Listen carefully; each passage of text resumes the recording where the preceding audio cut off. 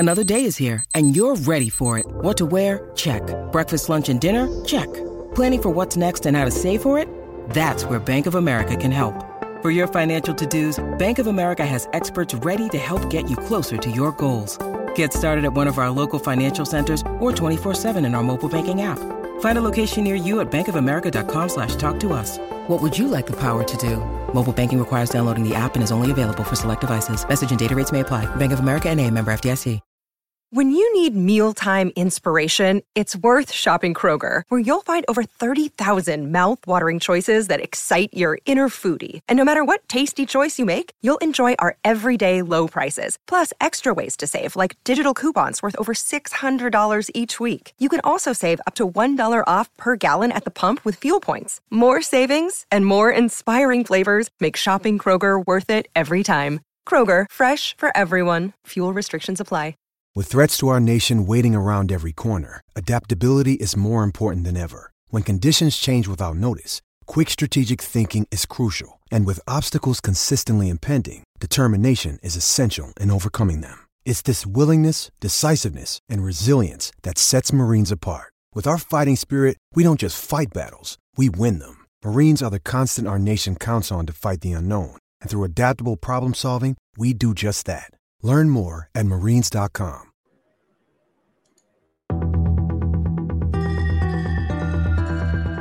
You are now listening to the War Report Podcast Network. What is up, everybody? Welcome back to the College Loop Podcast, episode 112 of the College Loop Podcast. I'm Dylan Lark at Tank on Twitter, and I'm joined today by Mr. Colin Byersdorf and Daniel Locke. Daniel, how you doing, buddy? Dylan, I'm doing great. Took a little vacation this weekend. Still recovering from that, both from the wallet, both from the sleep, and a few other different areas as well. But super excited to be back on the loop, man.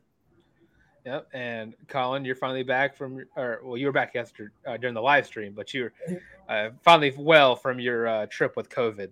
Yeah, so official return, but we did do the live stream. Today was the first day back in the real world, like getting used to school and work and all that. So we're back, baby, 100%. And that does not that is not the same case for Mr. Harris Tatar, who is currently out with a undisclosed fall wedding disease that he occurred, which is just reason enough for fall weddings to be abolished because they are evil and should never be a thing in the first place. But we are here to talk about Auburn athletics, and sadly, we are not quite done talking about that game against Cal. And Daniel, since you missed the live stream, I'll let you kind of say your piece before we get into the meat and potatoes of whatever this game was. All right. So I got to watch this one on Bourbon Street. That was fun. Not gonna act like it wasn't. That was a scene. But man, oh man, that was a rough football game. That's one of the roughest Auburn football games I've ever watched. It was bad. I knew from the very beginning, very first drive when that fumble happened, that it was going to be an interesting one. And I thought at first there was going to be a lot of scoring. I kind of thought this could turn into a shootout, and at that point I was like, okay, this is going to be a shootout, but that was not the case at all. I feel like Cal more so lost this game than Auburn won it. I mean, that drive by Peyton Thorne there at the end that ended with that out route to Rivaldo Fairweather in the end zone, like that was impressive. Like, that was a good drive. And when it came down to it, Auburn did go win the game. But ultimately, I just feel like that game was going to come down to whichever side was able to capitalize on the other's mistakes better. And that was Auburn. Cal missed 3 field goals. They had a couple interceptions, so they made more mistakes. And at the end of the day, 9 football games out of 10, the team that makes less mistakes is gonna win. So that's just Auburn made less mistakes. Turnover wise or kicking wise, yes. Turnover wise, not really. The 4 turnovers to the 3. I think I read the stat that Auburn's the first team to lose a turnover battle and be outgained on offense and still find a way to win the game. which does kind of point to the resiliency of this Auburn Tiger team. And Sure. it really helps that the defense played lights out, thanks to the SEC Co-Defensive Player of the Week, Eugene Asante, for his 12 tackle, 1 sack, 1 TFL, and 1 PBU performance versus the Cal Golden Bears, and a few other guys who really stepped up defensively. And I went back and watched, and we had a comment on the live stream talking about Messiah Nasili Kite. His dominance wasn't really shown in the box score, but he did make some key plays on the offensive or on that defensive line. But it is worth noting that Jalen McLeod, he is back to, I don't want to say full strength quite yet, because he did deal with a little bit of a cramp issue. But he is back in the starting lineup. Or not back in the starting lineup. But Jalen McLeod is taking over Elijah McAllister's place. This defense looks like this defense took 3 steps forward over the last week, and it looks like, hopefully, once you get in, I believe Nehemiah Pritchett is the only starter you're really missing, or Austin Keys as well. But Pritchett's probably going to be the most likely to be back within a couple of weeks. But it looks like Auburn's defense is going to be taking ever so closely to being back to full strength and being actually maybe really good on defense, especially because the linebackers really stepped up. Yeah, this room's had a lot of question marks surrounding it all season, and we kind of knew that it was going to be stretched pretty thin. And with Austin Keys going down, like, that really emphasizes that. But like you said, Eugene Asante, SEC co-defensive player of the week, really stepped up. And I feel like the front seven as a whole really stepped up, and that's what helped get it done when it mattered. And it'll be nice once Jason Jones gets back from whatever's going on with him, because he's just yet to have been a factor on the defensive line. But Marcus Harris, Jalen McLeod, Messiah Nasili Kite, all really stepped on that defensive line, especially from what we saw from the UMass game. And linebackers-wise, just kind of going back to the depth chart for a little bit, Larry Nixon III getting the nod over Cam Riley. And Larry Nixon, another guy who I think it didn't really appear much on the stat sheet, but they finally learned how to use Larry Nixon. They didn't want to use him as a coverage guy, not as a pass rusher. He is solely made to plug run gaps and to shut down the run game. And that is exactly what he was used for against Cal, and he was used to perfection. And every question for this linebacker room was answered by Eugene Asante and Larry Nixon III against Cal. And this linebacker room will only get better with Austin Keys back. And that excites me so much. Yeah, linebacker there's a lot of really cool stuff going on. And I hope it can mesh out well. And if Auburn can really be a force on defense, who knows? Yeah, and it's worth mentioning, Colin, I'm going to let you start off with this one. We're going to switch over to the offensive side of the ball, because I know how much you love this offense so much. I know it. Just talk about thoughts on the play calling. Just kind of reiterate what we talked about for people who've not seen the live stream. Play calling left stuff to be desired. Obviously, my biggest complaint with play calling is we had no downfield passes until that last drive of the fourth quarter. I feel like you can't just operate from behind the line of scrimmage the whole game. You have to take shots. We have 2 quarterbacks, and we will not use either of them to throw the ball downfield. So that is what I am looking forward to going forward in the season, is just seeing how this play calling sheet develops. And I know Hugh Freeze says he stepped in at the end and called 3 plays, including that fade to Rivaldo Fairweather. So seeing if Hugh Freeze fully takes over play calling as a possibility. I mean, according to Hugh Freeze, he didn't see very many awful play calls on Saturday. Yeah, my kind of stance on that is he hired Philip Montgomery to do a job, and I think he's going to let him do it. Which is something we've not seen very often as Auburn fans. I don't, especially with Gus Malzahn. I felt when Gus Malzahn brought in offensive coordinators, he kind of puppeted what play calls they were going to do, and if it worked out well, it was him calling it. If it didn't work out well, it was the other guy calling it, is what it came out to with Gus Malzahn sometimes. I love Gus, But later years of him, it was definitely along those lines. But it does seem like Hugh Freeze has put a lot of trust in Phil Montgomery, and whenever it's not meshing well, he's like, all right, well, let me try for a little bit. And it worked out to perfection, quote unquote, and ultimately gave Auburn the win with that Rivaldo Fairweather fade, which is still so beautiful to see Auburn perfectly execute a fade route. I thought I was only going to be able to witness 2 bad fade routes in an Auburn loss, one being that one at Penn State a couple years ago, to Kobe Hudson, right? Was it Kobe Hudson? Yeah. And then throwing up one to Amari Kelly, who's 5'11", and then finally getting it right and doing a fade route to a tight end. Auburn's got a good tight end. We have not had one since CJ Uzama. And it feels great. Yeah, just kind of the weigh in on the play calling a little bit. Maybe it's Philip Montgomery's just not completely confident in the offense just yet to fully open it up.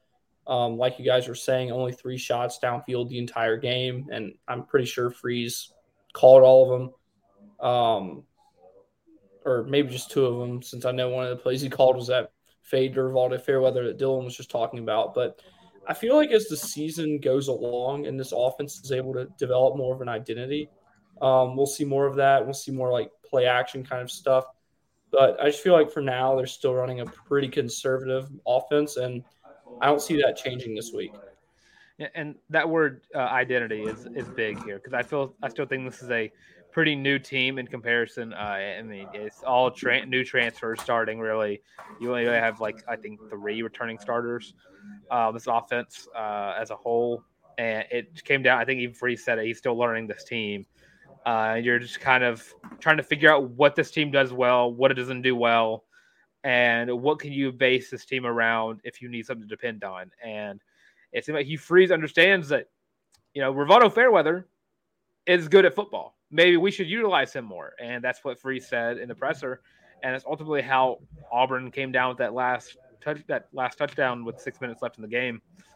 And then you kind of just put faith in your defense. He didn't really try to run out any clock to just kind of get down the field and score a touchdown with 2 minutes left. He gave Cal plenty of time.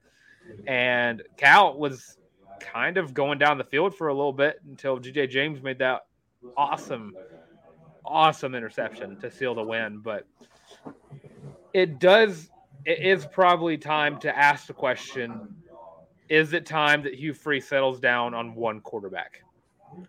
I obviously think so. The 2 quarterback system has been the thing on this offense that has upset me the most this season, especially looking back at this Cal game. We'd have times where Robbie'd come in first and second down and not get much done, and then we bring in Peyton Thorne for 3rd and 5. I just don't think that lets either quarterback have time to get involved in the game and get settled, especially when we're not letting Robbie throw the ball, because he had 3 passes. 2 were his first 2 plays of the game. That third was that awful throw across his body, right to the hands of the defense. So it's just letting these guys play, or let one of them play. I mean, I think it's time that I will die on this hill. That play action rollout was not supposed to be in Robbie Ashford's play set. I think you have hypothetically 2 playbooks. That rollout play is not Robbie Ashford's playbook, and it shouldn't be. And luckily it wasn't intercepted, but that play right there should never be called for Robbie Ashford, especially when the offense has no momentum and he's not really been – I don't want to say he's not a good play action quarterback, but he just should not be utilized in that kind of setting, especially on 3rd and long. Yeah, obviously you have quarterbacks with vastly different skill sets. I agree with the 2 playbook analogy. I like that a lot. But ultimately, I just kind of feel like, throwing Thorne in on 3rd down, just throwing him to the fire, that's just not really an effective way to go about this at all. It's not really fair to either guy, kind of like Colin said. I do think it's time for Freeze to settle on a quarterback. And honestly, Dylan, I'm sorry, I think it's Thorne. But, like like Freeze has said all along, I definitely feel like Robbie Ashford has a place in this offense. But as far as the primary guy, I'm sorry, it's got to be number one.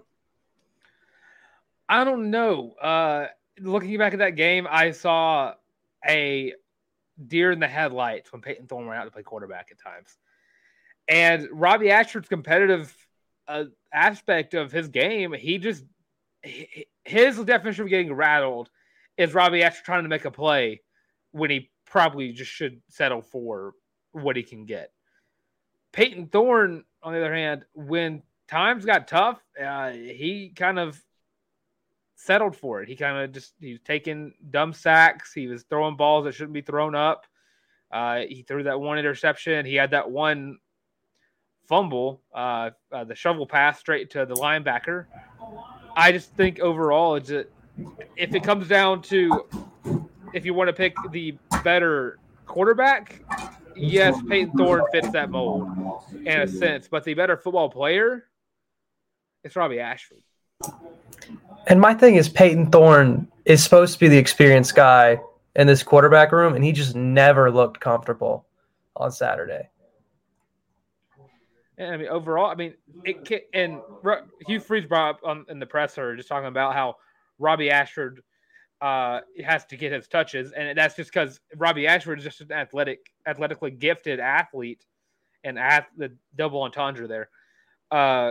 You have to get him on the field, and if the double quarterback system doesn't gets kind of, I don't want to say thrown away, if it gets limited, I think it could still work in a sense, but I don't think that Freeze should be going like, oh, well, Peyton Thorne threw an incompletion on first down. They only ran for 2 yards. Well, let's try to run the RPO with Robbie Ashford real quick. I think if you're going to let it work, maybe figure out if you're just going to want to use, red zone Robbie for the red zone, or if you're going to settle for, Peyton Thorne's not playing well. Let's put Robbie in and keep Robbie in.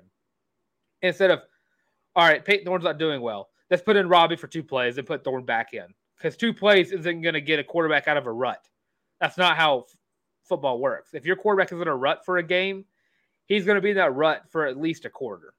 It takes a little bit longer to talk to your quarterback and get him out of whatever mindset that is making him struggle in the game. And we saw it with Peyton Thorne. I mean, he just did not look comfortable in the pocket. He didn't look comfortable in the game. He just looked... And I'll give him credit. He had great composure on the sideline, and he was talking to Hugh Freeze, trying to kind of get,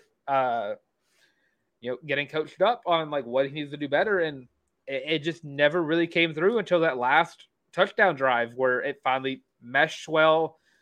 You're running up tempo, you're running the RPO, you're getting the ball to Rivaldo Fairweather, who honestly, when you talk about like a great point guard, should be touching a ball on. Or a great forward. I'm going to say forward in this case. A great forward should be touching the ball at least every possession in basketball. Rivaldo Fairweather should at least be getting at least 1 target per drive after what we saw. He is the safety blanket on this team. And I saw that we got 2 underthrows for Rivaldo Fairweather where he made a play on both of them. One, he caught the ball. The other one, he showed up on the pass interference call that got Auburn the first down. And then he got that fade route over the defense, over Cal. But ultimately, if you're going to use 2 quarterbacks, use it right. And honestly, if you want to settle for a guy, I think you got to go with the playmaker and Robbie Ashford, whose competitive aspect of his game will keep you in the game. Because to Robbie, a 14-point deficit is not that big. A 21-point deficit is not that big. Robbie Ashford he's not a natural born leader. He is slowly evolving into one, and that's what Peyton Thorne could be there for. Kind of show Robbie Ashford what he needs to do to lead this team. But when it comes to a guy that you can rely on and is out there wanting to win, I mean, we saw what he did against Alabama last year. He threw his body around trying to get Auburn back in that Iron Bowl. And he had one of the best days against Alabama that we've seen in a hot minute from our quarterback. Robbie Ashford should probably be getting more reps at quarterback than Peyton Thorne. I don't know about that one. You make some valid points, but at the end of the day, Thorne was brought here to do a job. And I think that he's going to be the guy. As long as it's like up in the air, I feel like it's going to be Thorne until just Robbie proves that he is the better option. But I'm definitely not saying he can't, but I don't believe we're at that point yet. I mean, it definitely will come down to, I believe, that A&M game. Sure, that's kind of where I'm at. If Thorne gets rattled in College Station, I mean, Robbie Ashford might be taking that first starting snap against Georgia in the next week. Yeah, maybe so, because, like, I just call spade spade. I don't think we're going to be in a different spot next Monday night than we are right now, or Tuesday as the show comes out. I don't think next Tuesday is going to be any different from right now, because it's yet another opponent that you just can't really gauge much against. So I completely agree with you, Dylan. A&M is going to be very, very eye-opening. Yeah, and especially with the fact that A&M, I'm gonna take Josh Pate's word here. A&M might very well be in wounded animal mode right now, just trying anything possible to kind of get back into their hype that they were trying to live up to, and yet again falling very short of it. And if Peyton Thorne gets rattled like he did against Cal, is nowhere near the environment that any SEC team is. I would argue that Vanderbilt can put up a better environmental stadium than Cal. That's fair. That's because that's just how the SEC fair. does it. I don't know about that. I've seen some games in Vanderbilt because Vanderbilt doesn't have a home stadium when you're in SEC country. It turns into any other school that goes and plays at Vanderbilt. The environment's still better. That's Vanderbilt true. Stadium is home to better environments than Cal Memorial Stadium is. I can agree with that. I'm sorry. And College Station. I'm really curious to know what the percentage of Auburn fans were at Cal. I heard it seemed even. I thought it was a little less than I expected, but I also expected it to be filled to the brim with orange. Well, ESPN made it sound like there was Auburn fans galore, which it definitely was for the distance they traveled. But I definitely don't think it was out of the 40,000 that were there. I want to say maybe 10,000, maybe Auburn fans is what the broadcast made it look like. And that's nothing to shy at either, especially when you're traveling across the whole country. Yeah, 25% of the stadium, like a cross-country game, that's great. And I'm sure they had a great time before and after the game. But during the game, probably not so much. But just to get back on the quarterbacks for just a sec, I mean, looking at it, if Peyton Thorne, if Jimbo Fisher uses that defensive line, that for what it's worth, his defensive coordinator does his job well. I cannot speak very much of the head coach and the offensive coordinator at Texas A&M. The defensive coordinator does his job very well. And if Peyton Thorne, if that pocket breaks down once or twice and he makes a bad read or makes a bad play or takes a sack when he shouldn't, Robbie Ashford could very well be that starting quarterback by Georgia. And again, like I said, Peyton Thorne might be the better quarterback, but the better football player is Robbie Ashford. And put your hands in the guys who can make plays, and Robbie Ashford can do that. And it's all about putting trust in his arm abilities, arm potential that Robbie Ashford can get to. It's going to take a little bit of time because he is a raw talent, and you just kind of have to develop him. And that's exactly what Hugh Freeze got when he brought in Malik Willis. And with that, I mean, and really it's going to come down – that A&M game is also going to come down to the fact can Auburn get fully healthy. Is Nehemiah Pritchett going to be able to play? We don't know yet. Is Donovan Kaufman okay? We need him to be. Is Keontae Scott, do we get anything on him, Daniel, at the presser? I heard he is questionable as well. All right, so I expect none of those guys to play against Stanford, and that should be completely – they shouldn't play anyways. I don't think the starter should. If all goes well on Saturday, there should not be a single starter in the game by the third quarter. Agreed. Because Auburn should handle that game like they did against UMass. And I don't want to see a single injury take place of a star player before we have to travel to College Station on next Saturday. Yeah, being at 100% is definitely the goal for sure. So I will say with the next week coming up, we did get a time for Texas A&M, and it is an 11 a.m. kick. That really goes in Auburn's favor a Yes. lot, because the atmosphere. I'm not saying it's not going to be good, but it won't be like a 2:30 or a 6 or an 8 o'clock game would be. So I definitely feel like it goes 11 o'clock kick always benefits the road team. Yes, it does. And Auburn does have a way of winning these weird games whenever it comes down to it. It's just something that color scheme just does something to this team whenever it comes down. Go back to the wounded animal mode. Auburn always plays in wounded animal mode in games like this for whatever reason, and they could be undefeated. But now we're going to go back just to talk about some A&M, talk about some Bama, talk about Georgia and Ole Miss as well. We're going to go back to our segment 4 and roll it. Give me a sec.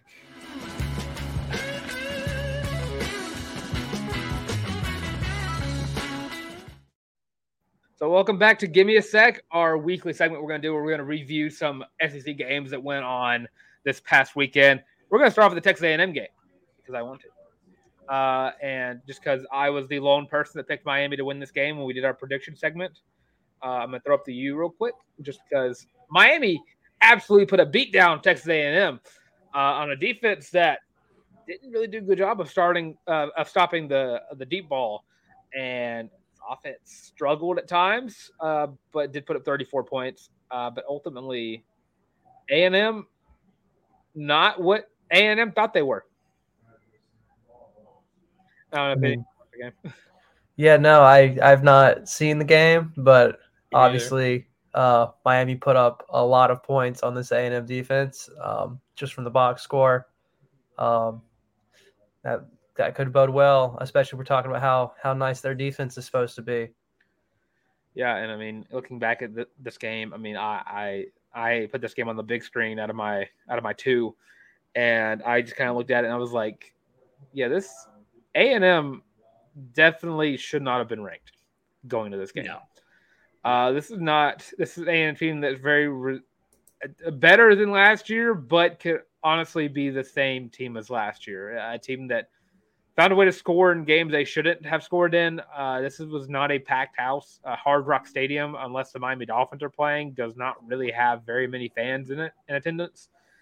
And you could tell that by the fact that they were begging Miami fans to show up strictly if you buy a ticket, you get a free ticket to Georgia Tech, which not an even dispersion of games. You get A&M, who was ranked at the time, versus Georgia Tech, who's still in rebuild mode as they have been for the past 6 years.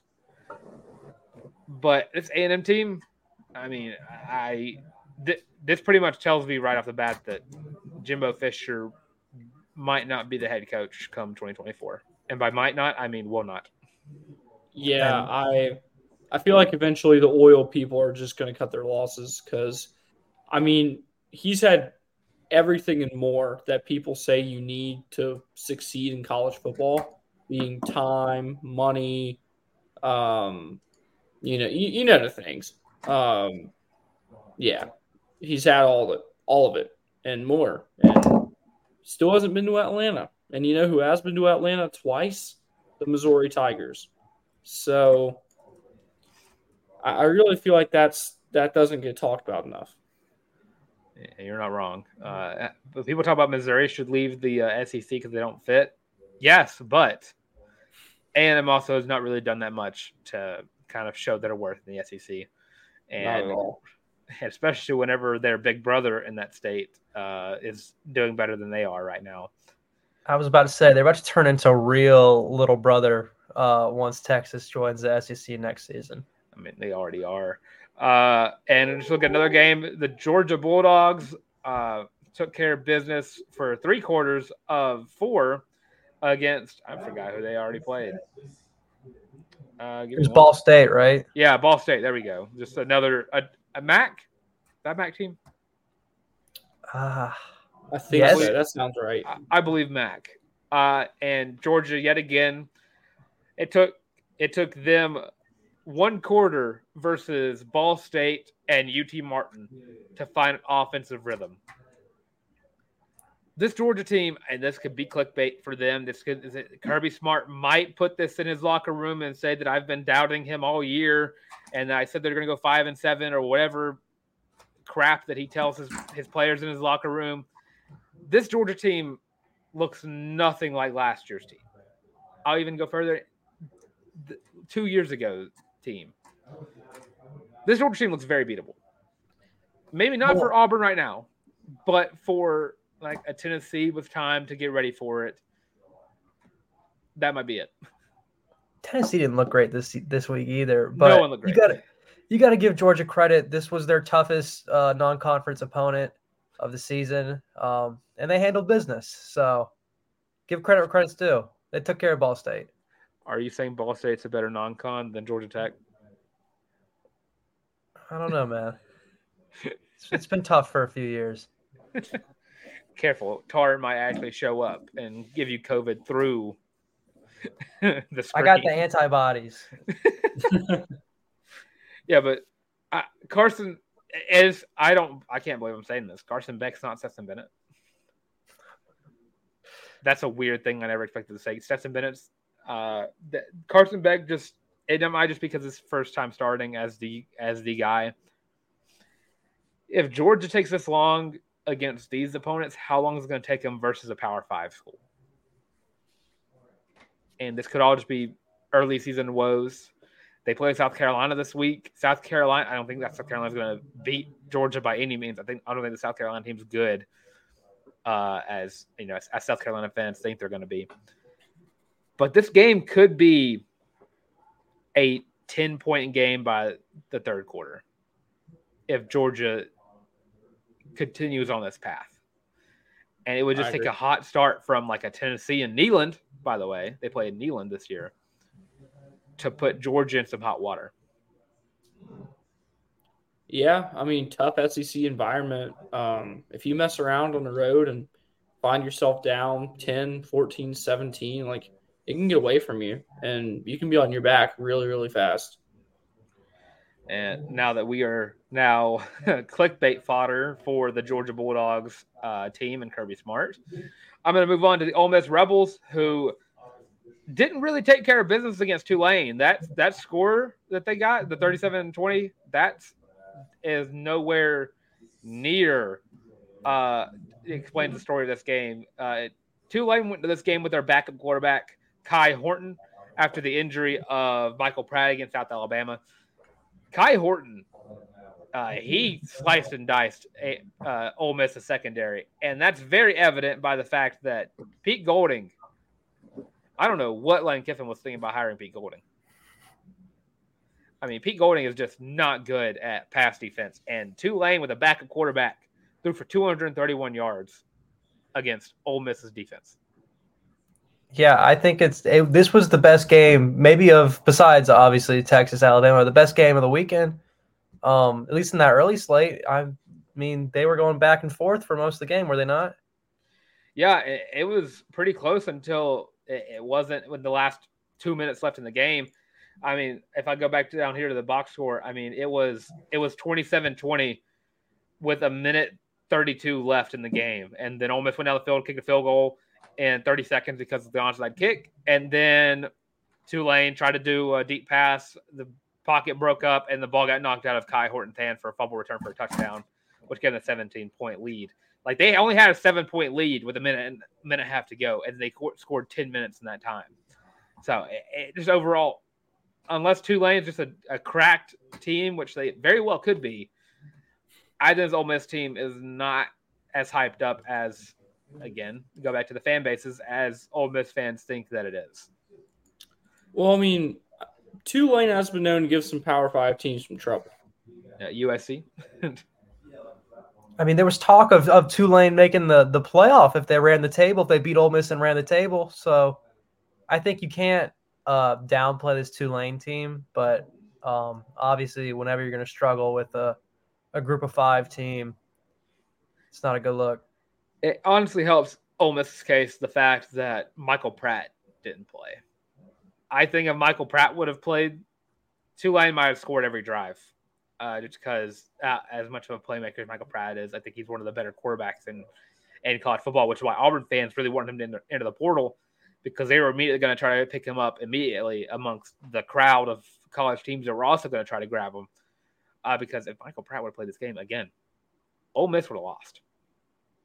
This game came down to the fact that Tulane had a young quarterback who has never started in his career.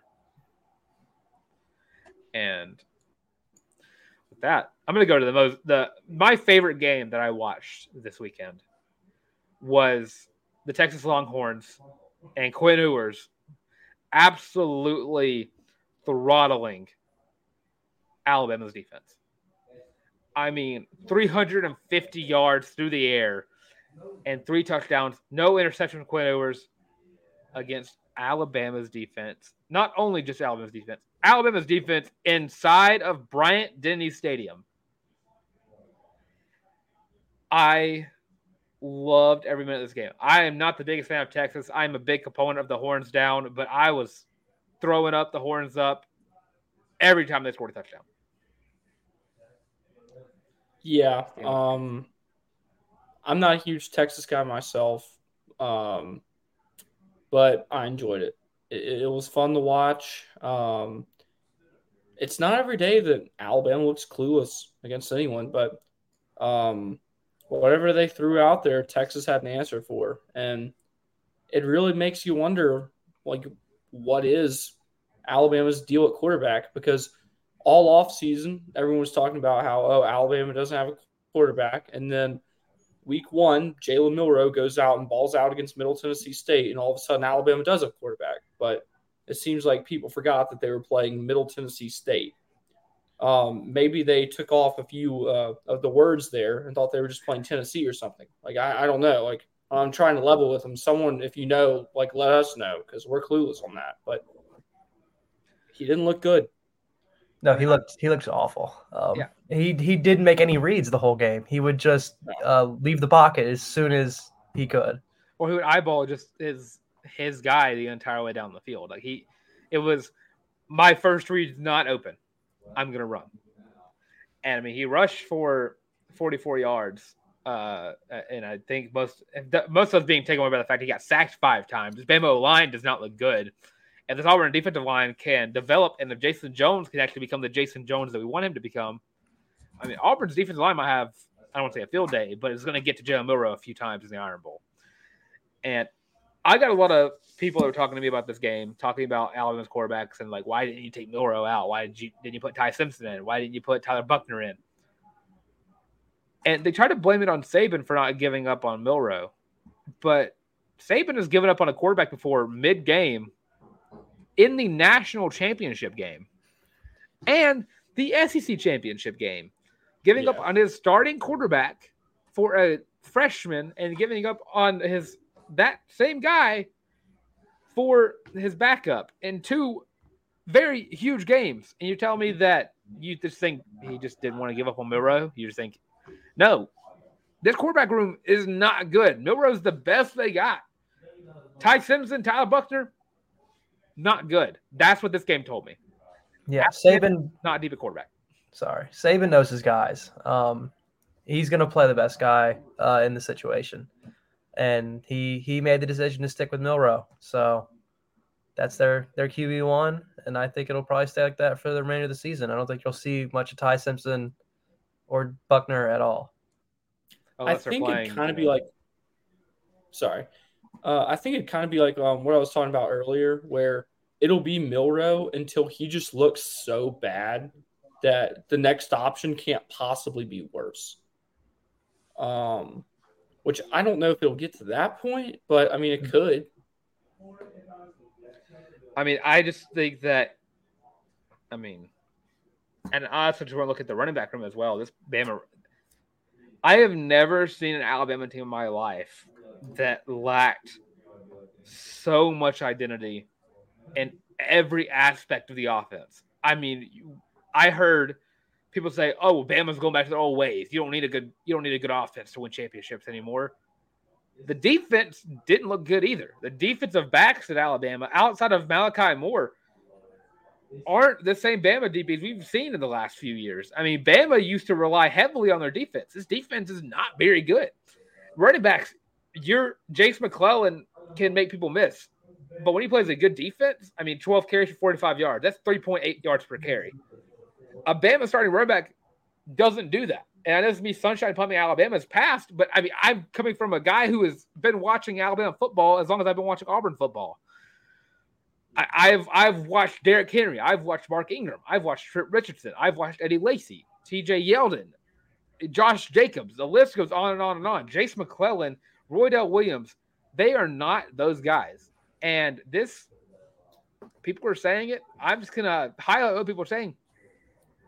This is the beginning of the end for the Alabama dynasty. Yeah, I've been very hesitant to say anything like that, or that say anything along the lines like Alabama not being the premier program in college football anymore. But I've got to be honest, I've reached that point. I definitely think that Georgia's passed them by, and I feel like there's some programs that might not be far behind. I think that the tell for me was today in the Student Center at Auburn University, the Melton Student Center. A certain janitor named Carl, biggest Bama fan you'll ever meet, came in and said "Go Dogs" to me instead of the RT slur. I'm not gonna say that, but yeah. So he switched his allegiance this weekend, and I think that's huge. Was he talking about Opelika? No, he was not. It's the Georgia Dogs. I'm just looking. I just keep looking at this box score because it just baffles me. Alabama's defensive running defense doesn't look bad, and it could either be that or the fact that Texas just can't run the ball, or they just found a lot of pleasure in their ability to throw the ball all over Alabama's defense. But I mean, if Ashford or Thorne can find some rhythm with Jay Fair, Shane Hooks, Jair Shorter, and Votto Fairweather, I mean, you might not be looking at a blowout Bama win like people maybe thought it was going to be at the early parts of the offseason, or this game could be very close down to the wire. This could be a reminiscent of the 2019 Iron Bowl in some way, shape, or form. It's a lesser Auburn team that just kind of found its way to 8-3 season at that point. Found a way to win against an Alabama team that should have been the playoffs that year in 2019. And Auburn found a way to win.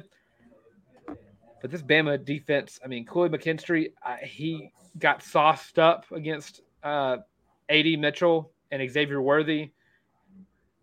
And again, just Bama does not have any identity offensively. The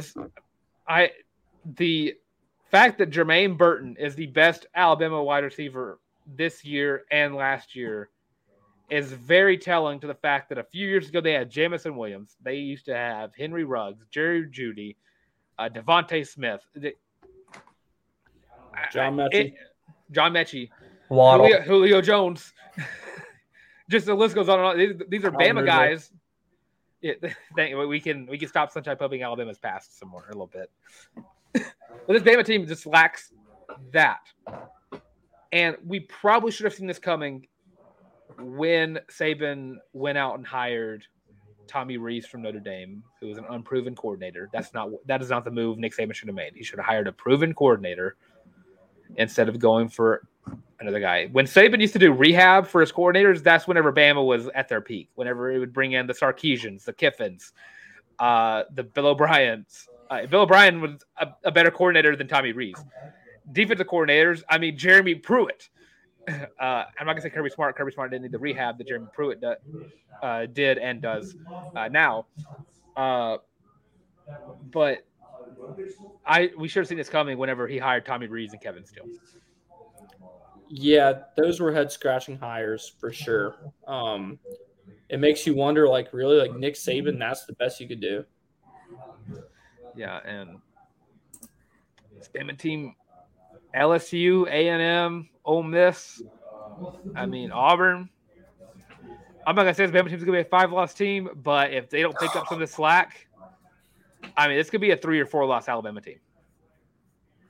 And Saban might find his way back on that mansion very quickly during his retirement speech at the end of November. I'm not ready to go that far, but this is not looking like Bama teams have passed. This could be the last year of Saban. Saban, I love Nick Saban. I do. I hate saying that I like him. I respect him as a coach. I hate the team he coaches for. And I do think Saban is a guy who, if he coached for a different team, I'd say he deserves to go out on top. But I do think Saban is, if they turn into a 3, 4, 5-loss team, don't think they'll go that deep. A 3-loss probably is going to be the floor. But can Saban recover on the last legs of his career? I don't know. You hear a lot of times about like old coaches, like the game passing them by. And I feel like Saban's done a relatively good job of really not letting that happen. Saban's shown that he can change with the times. That was Winnie. Right. Good counterexample like that. Yeah. But NIL comes to mind. Like Saban doesn't like NIL because it gives people a chance to compete with him. Like that's just hate on me all you want, and Bama fans, it's true. And if you want to deny it, that's cool. But deep down, you know I'm right. And if you can't admit that, then it's not worth my argument with you. It's not worth my time. But other than that, like he's been able to adapt. And even with that, like they've got the Yay Alabama collective, I'm sure does pretty good. Brings in a lot of money. But, when football started to move away from the ground and pound, run up the middle every play, he was able to adapt. And, the list goes on. But at the end of the day, when it's your time, it's your time. Yeah, I mean, I don't know if I envy the person that has to follow him or if I do. It's a different thing. But, I mean, if Nick Saban can adapt, or I don't even think adapt is even the word for this season, if he can't put some discipline into these players, I mean, if you can't get Jalen Murrow to sit down in the pocket for more than 5 seconds, if you can't give the offensive line to give him a pocket for more than 2 seconds, the running backs aren't making space for themselves, if the wide receivers aren't getting separation, I mean, this is a Bama team that we have now, that I have been, and all college football has been, watching Nick Saban build a program up from the ground, per se, hit a peak, and then slowly just trot off until 2023 comes around, and it looks like you're finally on the last breath of the Alabama dynasty. And I think that's a good ending point to get out of the Give Me a Sec segment and get into some Auburn basketball. So I'm gonna roll the outro for it, and then we'll get right back into some Auburn basketball.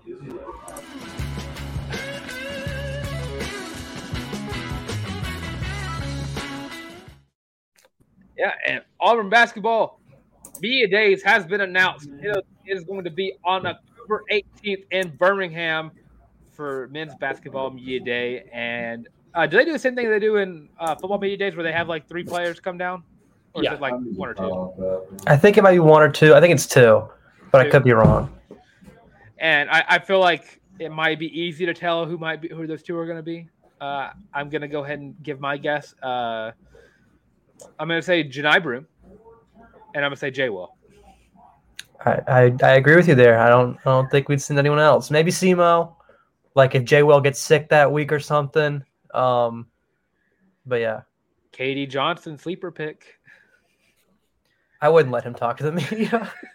Hey, that's our little crackhead. It is our little crackhead. I feel like he's on the short list simply because of tenure. Yeah. Same thing with Chris Moore, but I'll be covering this. So once that day rolls around, since it's 5 weeks from 5 weeks away, I'll remind everyone closer to time. But you can follow along for updates. Yeah, and I mean Auburn basketball. Honestly, I would not be upset if BP brought in Chaney Johnson alongside Janai Broom because the height That's that what he thinks Chaney's best.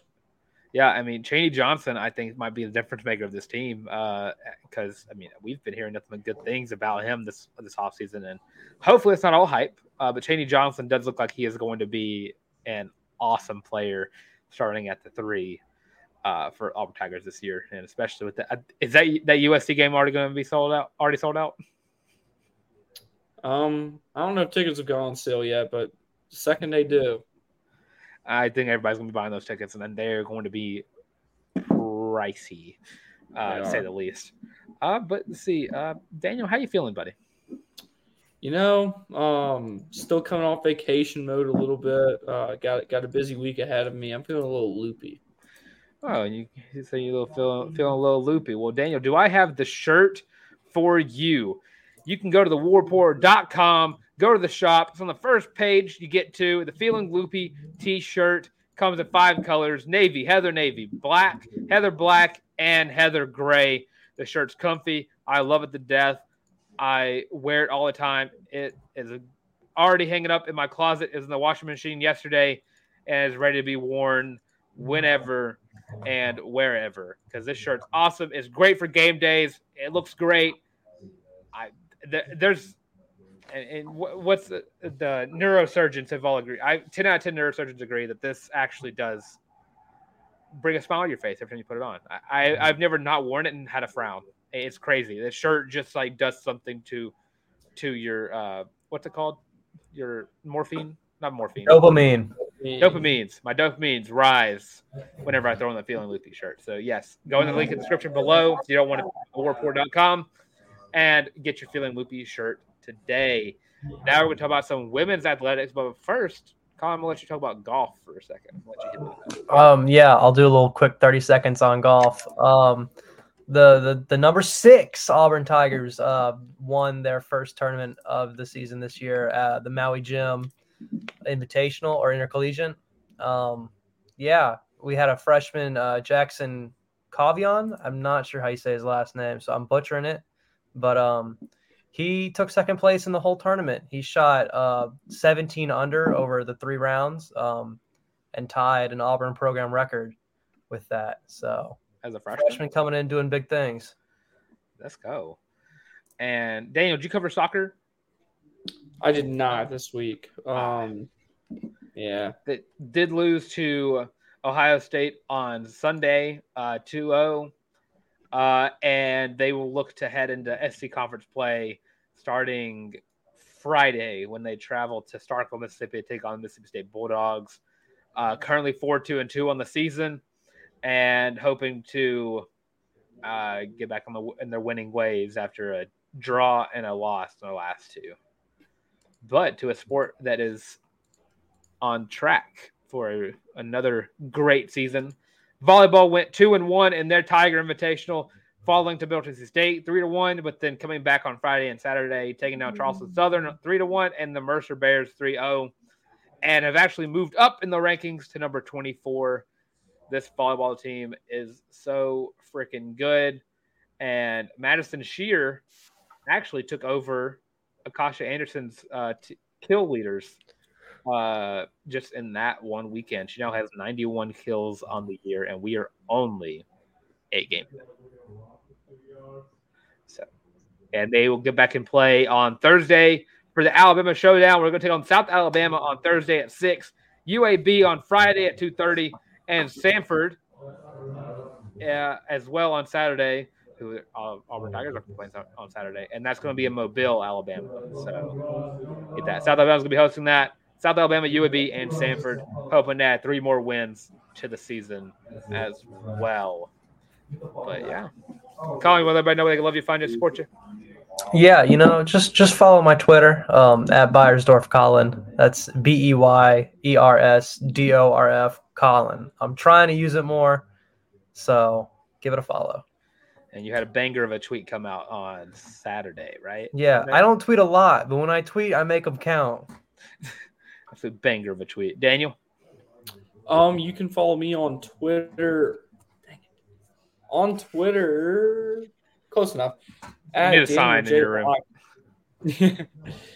Contrary to Colin, I tweet a lot about a wide variety of topics. PGA Tour, Taylor Swift, NFL, MLB, NBA, MLS, the Premier League, Auburn, predominantly Auburn because that's my job. Anything though, wide variety of topics. I tweet about it, so there's bound to be something you like. You can follow my written work over at 1819 News or for the Auburn Daily or for Braves Today. And Dylan, let us know where we can find you. You can find me on Twitter /X, Redirects, and you can find me right there at Yaboy the Tank, at YABOY the Tank. I also like to tweet Threads? A lot. I do not use Threads. I respect myself too much. But I do tweet, except I don't tweet during the Auburn game. I can't do it. My eyes are too focused on the game, and if I complain too much on Twitter, some other words might come out because I get very frustrated with Auburn football. But I did tweet a lot during the other games, especially the A&M game and the Alabama game as well after those went over. We also give you on Instagram at Dylan Lark, at DYLANLARCK. And of course, you want to follow us here on the College Loop. If you haven't seen on YouTube, you should like, comment, and subscribe. Do you think Auburn should give up on the 2-quarterback system? Leave that below. Leave it in the comments. Hashtag feeling loopy as well. Do the verbal meme real quick. Verbal meme of hashtag feeling loopy. Trying to use that a little bit more. And of course, you have us on Instagram, TikTok, Facebook, and Twitter /X again at the College Loop. And of course, again, here on YouTube, where you should get like, comment, and subscribe, and share it to your friends. And of course, if you're tired of seeing our faces, look at Daniel. Look, Colin. I don't know how you get tired of them, but yeah, you might. So go over to Spotify Podcast, Google Podcasts, Amazon Music for the podcast versions of the show. And with all of that being said, War Eagle, Alabama is 1-1, and this has been the College Loop Podcast.